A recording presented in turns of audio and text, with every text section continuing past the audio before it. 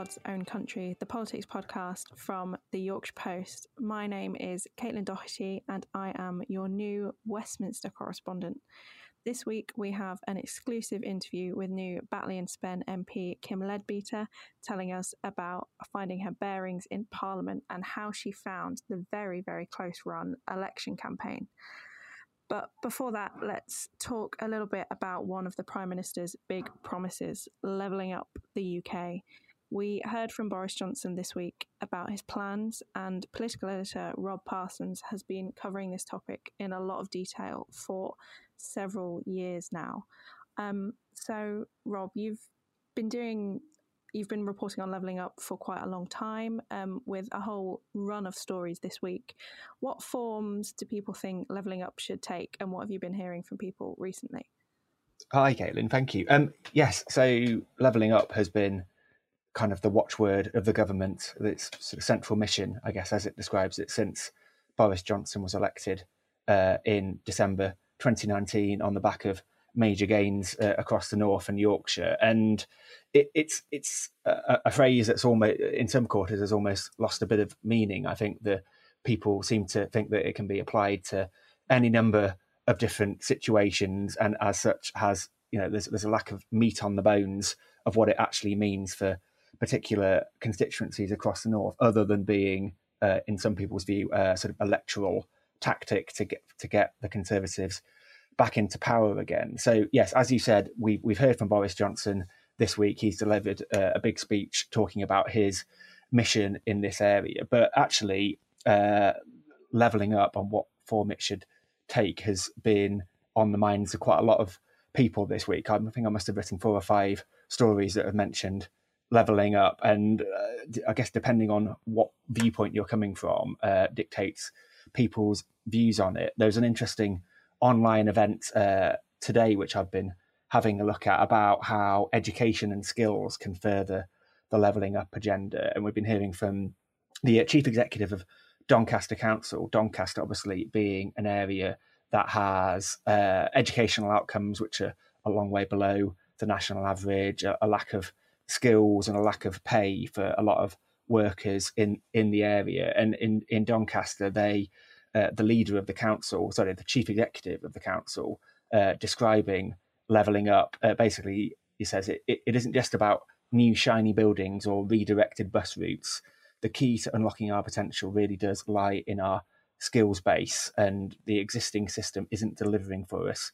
Levelling up needs to recognise that we need to do things differently here. And I think it kind of reflects that sense that it's all very well announcing 20 million for a new bus station, which actually is happening in Doncaster, in fact, a train station, but and a bit of jazzy infrastructure here and that kind of thing. It will only go so far, and actually the government needs to start tackling some of these more ingrained issues that have been plaguing the North for years. And on a different topic, manufacturing, the Conservative-leaning think tank Onward, which is quite influential in Conservative circles, has put forward their own view about how best to level up the country. And they say the Prime Minister needs to offer tax breaks for manufacturing, which obviously manufacturing is a big part of northern industry, and outside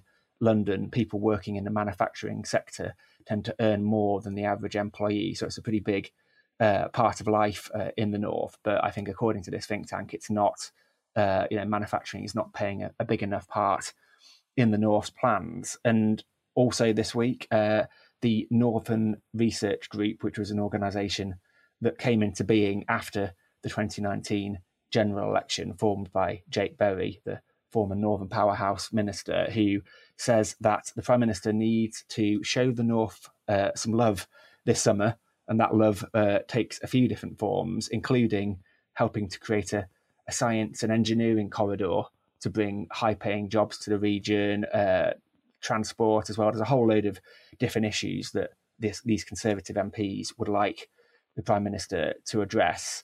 I mean, it's an interesting one, really, because it seems like the government wants to move on from the difficulties of the last 18 months with the pandemic to getting back to his domestic agenda. But, for a lot of people, the pandemic is still very much a major fact of life.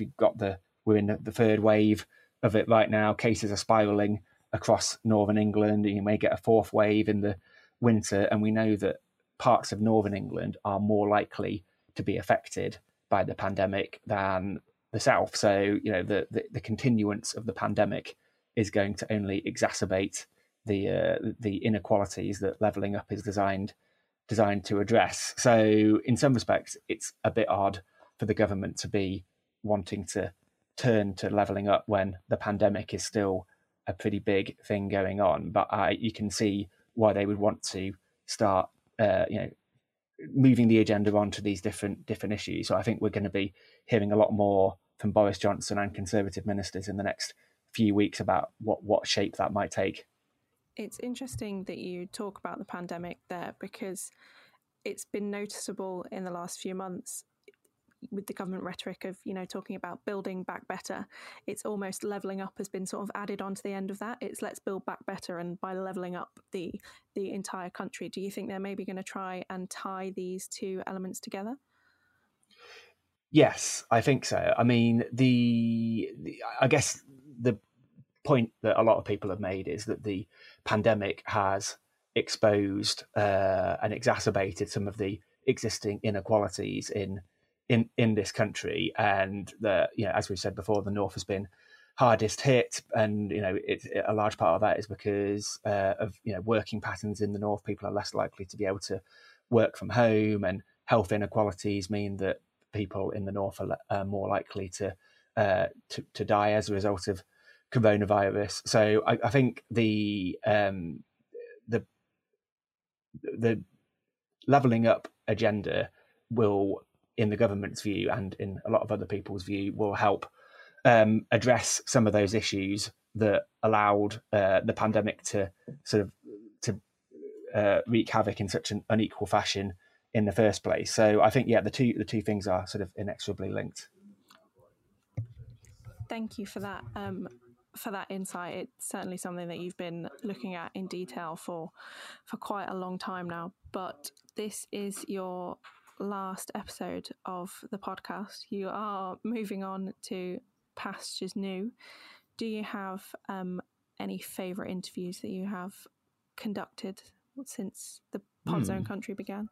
Interesting. Well, yeah, I've done a few. I mean, on interviews that I've really enjoyed, and actually talking to Kim Leadbeater, as you're doing today. When I back in 2017, I did interview Kim, and it was one of the first interviews she did after her sister died, and that was kind of an extraordinary interview because she was so open and candid, considering how the terrible experience she'd had, and she even gave me a hug at the end, which was unusual for a reporter to get a hug from an interviewee. So that was kind of interesting. I've done on the podcast. I mean, we've had so many fascinating guests. I think one that I quite enjoyed, because this was quite unusual, was we did a great one with Keelan Carr, who was the speechwriter for Theresa May in her conference speech, her well-received conference speech a few years back, and he was taking us through some of the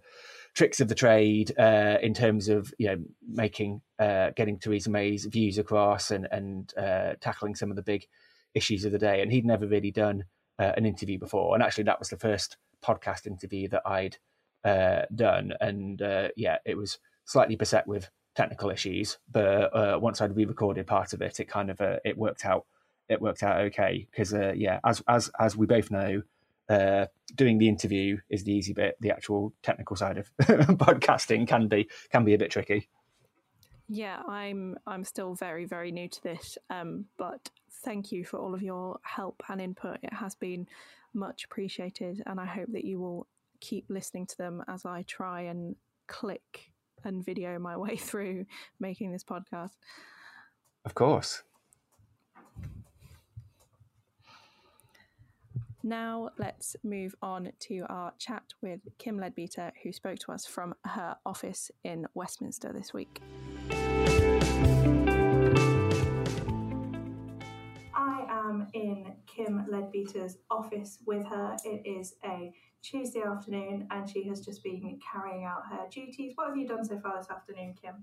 Well, I've just finished having a wonderful Zoom call with a group of children from Heckmondwike, from Holy Spirit School in Heckmondwike. And sadly, they can't do their real-life visits to Parliament at the moment, as they would normally do. So they've done a virtual visit to Parliament. So it was an absolute pleasure answering the questions of these young people about how the job's going so far, basically. So you're in week 2 now? Yes, it's all a bit of a blur, but I believe this is week 2. And how have your first days down here in Parliament been? Very, very busy, very hectic. And what's interesting, when you come in on a by-election, you have a very intense campaign to get elected. And then I was fortunate enough to get elected. And then you literally are suddenly on a train to London, starting a brand new job, which you weren't sure you were ever going to get. So it's all very strange, but I'm surrounded by an excellent team. I've been extremely well received by all the staff here on the parliamentary estate, and my fellow MPs have been extremely helpful. There's a lot to sort out. I mean, and again, I think this is maybe people don't realise, but you have to then set an office up in Westminster. You have to set an office up in your constituency. You have to hire a staff team. You have to find your way around. So it really is like, first day at school type stuff. But I'm really enjoying it. The thing is, I just want to get on with the job, but you've got to do all the logistical stuff before you can do that. So yeah, I've got a couple of weeks before recess, before the summer break, and I'll just try and get as organised as I can in that time. You spoke about it being like the first day at school, being put on a train. Obviously, that Friday morning, everybody is always awake through the Thursday night into Friday when the election result for an MP gets declared. How was that Friday for you? Tell me what that was like. Yeah, I mean, the whole process is really quite bizarre, isn't it? You do this 6-week job interview, knocking on people's doors, and then they deprive you of a night's sleep. So you wait to hear whether you've got the job or not. And then you find out you either have or you haven't. And then you're thrust in front of cameras and microphones to talk about it when you're already pretty shattered. And then your feet don't touch the ground because you have to crack on with the job. So it was very intense, and obviously it was a very close result. So there's a certain amount of stress and pressure that goes with that. We'd been putting in 12-hour days throughout the campaign, trying to get to speak to as many people across the area as possible. I did manage to catch up on a little bit of sleep over the weekend, but I also wanted to go out and speak to people to say thank you for their support. I wanted to go out and connect with the community groups that I'd met during the campaign. So the weekend was pretty busy. And then, as you say, straight on a train to London on the Sunday evening, actually, to come down here. So it's full on, but also, that's how I tend to operate best. So it's also pretty good. It was a very, very close result. I remember standing there in the hall where they were counting all of the votes, and they put little slips of paper into the piles of ballots, the pink slip for 100, a blue slip for 500. And we were stood there on the balcony as journalists, and we couldn't work out how many piles each person had. It was really, really quite close to call. Were you surprised with how things turned out and with how close it was? I knew it was going to be close. Even from when I decided to put myself forward. Politics is an interesting place at the moment, and people vote for lots of different reasons, and we had 16 candidates who put themselves forward. So it was never going to be easy, and I went into it with my eyes wide open. Clearly by the time we got the full ballot paper out and all those different people were standing, you knew it wasn't going to be easy. But I'm very proud of the campaign that we conducted, and we couldn't have worked any harder. But I think what it showed to me is there's enthusiasm for politics from some people, but there's a lot of apathy and there's a lot of disengagement from people. And the fact that we had a 47% turnout, which people have said to me is actually quite good in a by-election, but for me, that's 53% of the people who didn't vote. And I think we need to look at why that is. And that's not their fault. We need to look at how they feel about politics and how they feel about politicians. And that's certainly something I'm keen to look at going forward. But no, I knew it was going to be close. I was always optimistically confident that we could do it, and I'm very proud that we did do it. But it did make for quite a tense Thursday evening, shall we say? Yeah, this must be quite a different job to whatever you've been doing previously. I know that obviously you've done some press before, but just tell our readers, what was your job before this, and how is this so different? How have you ended up here, as it were? Yeah, I mean, it is different, but actually, in some ways, it's not, because I'd been working for Joe's foundation for the past few years, so the Joe Cox Foundation, and actually, I'd been doing that locally and nationally. So the role of the MP is quite similar in that you have to have a very powerful network within your constituency at a local level, but also you have to have the national reach of going to Westminster. And that's kind of what I was doing already. So I'd spent a lot of time in Westminster, through the work that we'd done on loneliness, through the work that we'd done on civility in public life, through the campaigning that we'd done around bringing communities together through the Great Get Together. So I'd spent a lot of time in Westminster and in London. But equally, I'd also built up and have built up a very strong network across Batley and Spen of community organisations, businesses, faith leaders, charities, and I think that's one of the things that resulted in a successful result, because a lot of people know me and they know the work that I've done at a local level. And I think that's hopefully what made people think I'd be good at the job. So doing the national and the local isn't new to me. Finding out about how Westminster works and the day-to-day runnings of the chamber and all that sort of stuff, some of that is new, but I'm not fazed by that. And I think one of the other things about the campaign was, people were keen to have a non-traditional politician in politics. I think that really resonated with people.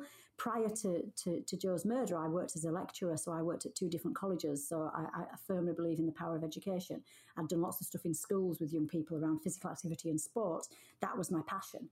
I run my own business, so I know what it's like to be self-employed. I'd worked in the private sector at the start of my career. So a lot of things that people didn't know about me, before Joe was killed, I think people got to learn about me during the campaign, and that brings with it a quite wide range of experience, which I think are all things that I can bring to the job. And obviously during the foundation years, I've done a lot of media, a lot of press and those sorts of things. So as much as you guys can be quite scary at times, I'm very keen to have a positive relationship with the media and to work together in the interests of the constituency. You mentioned there having done a lot of work at a local level and at a national level, but now as an MP you are undeniably a public figure. Having seen your sister being an MP previously, how are you finding that switch into being a person in the public eye? I mean, we're only 10 days in, so I probably haven't fully experienced it yet. I mean, what was lovely in the days after I was elected was people, saying well done in the street and people saying hello to me. And you're right, I've had some of that in the last few years, but I think that has definitely increased now. But, that is part of the job, isn't it? That is, you are. And I used to say to people knocking on the doors, you are a public servant. My job is to serve you. So I want to be able to have those conversations with people, whether it's in the street or on the doorstep or wherever it is. But it is weird when people recognise you and people know who you are. And, we always used to say to Joe, when Joe got elected, we don't want anyone to know who we are. We want to stay behind the scenes. We'll look after you. We'll look after the kids. We'll sort your travel out and your food and all the rest of it, because Joe was always disorganised. But it's been a 5-year learning experience for me. And the main thing for me is, if you're in a public position, how you can use that public position to do good. Mm-hmm. That's why I did the work with the foundation, and that's why I put myself forward to be the MP. So this, for me, isn't about being on the telly. It's not about having your photo taken. It's not about people knowing who you are. It's about the role that you can have in making a difference to people's lives. And that's the way that I will be approaching the job. You and your parents you and the rest of the family may have wanted to have stay out of the public eye all those years ago. But journalists were speaking to your parents on the day after the result. How are they finding this? Well, Mum and Dad are doing really well. But people won't know because we didn't tell anyone. But my dad sadly got quite poorly before the election, and he got kidney cancer. So on the day that I got selected, he had to have his kidney taken out. So he'd had a really tough time while all this was going on, which I guess in a way was a blessing because they didn't see some of the nastiness. So he's still recovering from that. So, but they were really supportive from the start. And one of the things that they said, which really resonated with me, was, look, if you don't go for it, you might regret not going for it. And they also really believe in me, and they believe that I can make a difference. And I think that's why they're so supportive. Anyway, so Dad's recovering well. But on the day of the election, when the result came through, they were over the moon and very emotional, as we all were. And then they came down when Keir Starmer came up to Clackheaton. And so we did this thing in the park to say thank you to people. And then I went back to the office and I said, oh, where's Mum and Dad gone?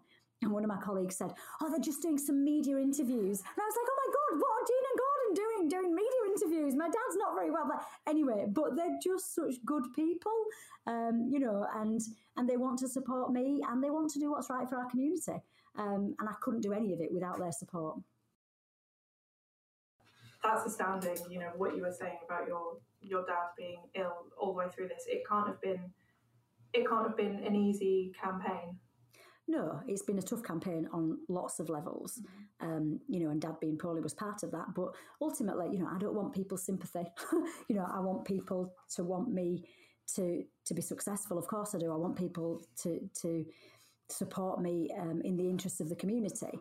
But there's no denying that we've had a tough time. But lots of families have had tough times, and I think again one of the reasons for me putting myself forward into politics is to help people who have a tough time. That's one of the main things you can do as an MP. I think one thing that doesn't get talked about enough is what MPs do in terms of their casework. Stuff that goes on in the constituency, trying to help people who might be having issues, whether it's around planning or whether it's housing or immigration or all those things. We don't see that work. And that's a really important part of an MP's job. It's not just about standing up in Parliament. It's about helping people with their day-to-day problems. The campaign was difficult, and at times it looked quite intense and maybe quite intimidating. There was obviously that video of you being shouted at in the street that went viral on the internet. Do you think you've brought any fears or anxieties with you back into Westminster as a result of what happened during the campaign? In terms of how I feel, in terms of whether I feel fearful, or do you mean? In however you may want to approach that question. No, I think we'd done work through Joe's Foundation for the last few years about civility in public life and how toxic it was when Joe was murdered, and how sadly things probably haven't got much better. And the by-election campaign showed to me how bad it can get. We can't have a situation where people are being attacked in the street and having things thrown at them and people just screaming and shouting at each other. I just think that's not what this country needs. That's not what the community of Batley and Spen needed. And I just don't think it's helpful. And equally, as a woman who has chosen to put herself forward for this position, to have people shouting at me in the street, I just think that's not acceptable. And I'll answer anybody's question. But, some of the stuff that went on, they didn't want me to answer their questions. They just wanted to shout at me, and that's very, very different. And, it's absolutely fine. And I've said this for the past few years. We're not going to agree on everything. People are going to disagree. And we should be having robust, passionate political debate. It's a cornerstone of democracy. But when someone just wants to be aggressive and then, personally insult you, there's no place for that. There's absolutely no place for that in our society as far as I'm concerned. You talked about things being toxic at the time that Joe was murdered and things maybe having not changed. How did it feel sitting in the House of Commons the other day under the crest that was for your sister? Being in the House was really emotional, as I knew it would be. But I was also incredibly proud. Joe used to say to me, "Oh, you should do more, you should push yourself, you're wasted, you should challenge yourself." And she used to say that to lots of people because Joe just wanted everyone to be the best that they could possibly be. So being in the House, being here generally is emotional. I'd spent time here, like I say, with the foundation, and I'd come down when Joe was elected, so I'm not intimidated by it. But obviously, there's a very powerful history for me associated with this place. But a lot of that makes me even more determined to be focused and to do a really good job. And if I can be half the MP that Joe was, then I will be very, very happy with that. Going back slightly to the campaign trail, when you won, there was quite a lot made of in the press the following day. It was, pressure's been taken off the Labour Party. Keir Starmer may have faced leadership challenges if Kim hadn't won, etc., etc. Do you feel a bit of pressure because of that narrative? Sort of you being the saviour of another problem for the Labour Party. What was interesting for me was during the by-election, I now know there was an awful lot of other stuff going on around me. Yeah. But for me, that by-election was about the local issues, speaking to local people, connecting with local people, and trying to show them how much I genuinely care about our community. And that's what the job would mean to me. So a lot of the other stuff that was going on around me, I either wasn't aware of or didn't want to concern myself with, to be quite honest, because what I wanted to do was to make sure that we had a positive outcome for Batley and Spen. And everything that I said in that campaign, I really believe, to have somebody who lives locally and has always either lived or worked in the constituency makes a massive difference to our area, because it is a complicated area. There's different towns and villages with different issues. Now, anybody else who took the job on would have to learn that. And that would take quite a long time, I think. It could be 6 months working out what matters to which bit of the constituency. So even though all the other stuff was going on nationally around me, my focus was very, very clear that I had to be focused on the local issues and, the passion that I had for representing the area where I live. It was quite clear when I was in the constituency that even if people didn't know you directly, they knew of people who knew you, or you were the friend of the next door but one neighbour, or however it may have worked. Given that your proximity and quite clearly your closeness with the community that you are representing, like you said, it's where you're from, what are your priorities for Batley and Spen now that you're here? But then also as a politician, as an MP, what are your priorities for national politics? I mean, you get the chance to talk about whatever you want when you're here, basically. Yeah, gosh, I mean, there's so much to do and there's so much to choose from, essentially. But you're right, in terms of the campaign, we set ourselves a bit of a challenge to do a door knocking round where somebody didn't know me. And I don't think we ever found one. So this was people who went to school with mum and dad, or people who I used to work with, or people who knew Joe, of course. And then lots of people who used to come to my exercise classes. So I used to teach aerobics and boxercise and various other things within the constituency at about 8 different venues. So there was always somebody, I used to come to your classes, and that's a part of my life that I miss greatly. So I think having those local connections was really important and will be really important as I go through with the job. In terms of the things that to prioritise on, I have to focus on the things that people spoke to me about during the campaign. And some of that is very hyper-local stuff. So that's about working with the council on issues around roads, antisocial behaviour, protecting green spaces, planning applications and things like that. So very local issues that, people say, that's not the job of an MP, but actually the role of an MP is to get people round the table. And that's one of the things I've done over the last few years, get the right people in the room, assess what the problems are and come up with a plan. So whether that's the police or it's the councillors or it's residents or it's, Neighbourhood Watch or road safety charities or whoever it is, one of my jobs is to get those people together and say, right, what are we all going to do to solve this? Because we don't want a blame culture. I don't want to be involved, it's their fault or it's their fault. Right, what are we all going to do? Because like most things in life, it's got to be a team effort. If we all do our bit of the jigsaw, then we get a positive result. So there's all the local stuff. Nationally, again, where do you start? There's so much that I feel passionately about. My background is in sport and physical activity, and I think there's a big piece of work to be done around grassroots sport and how we can get more investment into grassroots sport. And by doing that, tackling some of the other issues that we've got in our communities around antisocial behaviour and crime, and speeding cars. And let's give young people a real focus, and let's give them something that gives them a sense of identity and a sense of belonging. And for me, sport and physical activity is a really powerful way of doing that. But again, I would broaden that out to other things within the community, whether it's arts and cultural things. And, giving young people something positive to focus on, I think makes a huge difference and thereby tackles some of the other issues that we're talking about. I'm massive on prevention rather than cure. Similarly, in terms of health, what are we doing to tackle health inequalities so that we reduce diabetes and obesity? That's what my degree was in, health-related physical activity and well-being.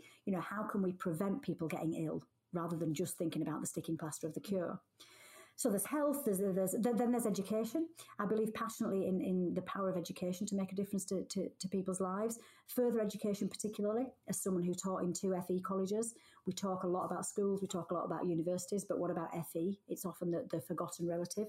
And then the big issue around, civility in public life. We've done work on this in the foundation, and obviously, I've got bitter experience of how toxicity in public life can be, irretrievably damaging to a family and to a community. And I think there's a lot of work to do on that. whether that's through working with social media companies, whether it's through working with, community organisations. How can we encourage people to treat each other with civility, even when we disagree? All the stuff that's going on at the minute with racism in football, it is disgusting to think that in 2021 we're still dealing with some of those issues. So I think there's something around not just politicians, but anybody who ends up in the public arena, whether that's through politics or show business or sport or whatever it is, how can we make sure that they're treated with respect? Like some of these guys playing football and like 19 years old and they're getting horrific abuse. So anyway, I'm going on a bit about that, but I do feel really strongly about, I've put myself forward and I've been quite lucky in the charity work that I've done where I haven't had huge amounts of abuse, but it's already started. And I just think, you've never met me, you don't know me, you don't know anything about me, you're making assumptions about who I am or what I think or what I believe. And you look on Twitter, you look on Facebook and all those things, you think, it's soul destroying to see the abuse that people think it's acceptable to put out towards you. So I think there's a big piece of work to be done on that as well. So yeah, I'm going to be pretty busy. What sort of abuse have you had so far? I mean, at this point, where it's about between 10 days and 2 weeks in, what have you been experiencing? I mean, there's been nothing too personal, I have to say.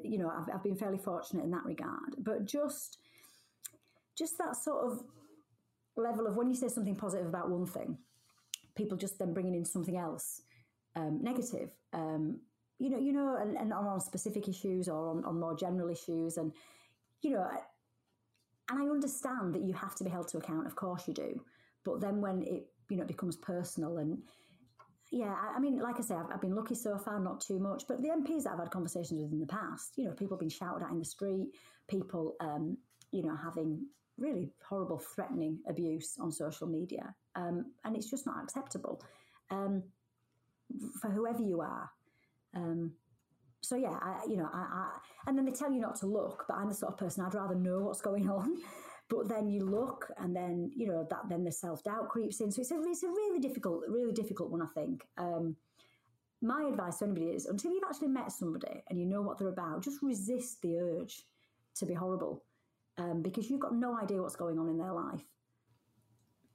I have to say, since obviously I'm fairly new to this job, you started your job around the same time I started my job, and on certain days when there are big political issues, my Twitter mentions can sort of go, well, I think a nice way of putting it would be going through a washing machine and then coming out the other end. It's just not very nice at all. You're right, and this is journalists as well. I mean, journalists have got a job to do. MPs have got a job to do. The police have got a job to do. Sports people have got a job to do. They are our jobs. And what we often do is we dehumanise people in those roles. So they stop being someone's mum or dad or sister or brother or daughter, and they just suddenly become a journalist or an MP. And actually, underneath whatever title we might have, there is a person. And it's really easy for us to forget that, particularly when you're not seeing them in the real world. And I think we need to step back a little bit and think about, how we treat other human beings. Thank you. Thank you very much for your time. I've been really appreciative in what I'm sure is a very, very busy calendar, but I look forward to speaking again soon. Thank you very much. It is bonkers busy, but I am doing, as I always do, giving 100% to everything. Thanks so much for listening to Pod Zone Country this week. I've been Rob Parsons, the Yorkshire Post political editor. And if you've liked what you've heard, please do leave us a review on any of the services in which you get your podcasts, so Apple or Spotify or iTunes, and we will see you next week. And if you've got a story that you'd like us to discuss, please email caitlin.doherty@jpimedia.co.uk, and our podcast will be back next week. All right.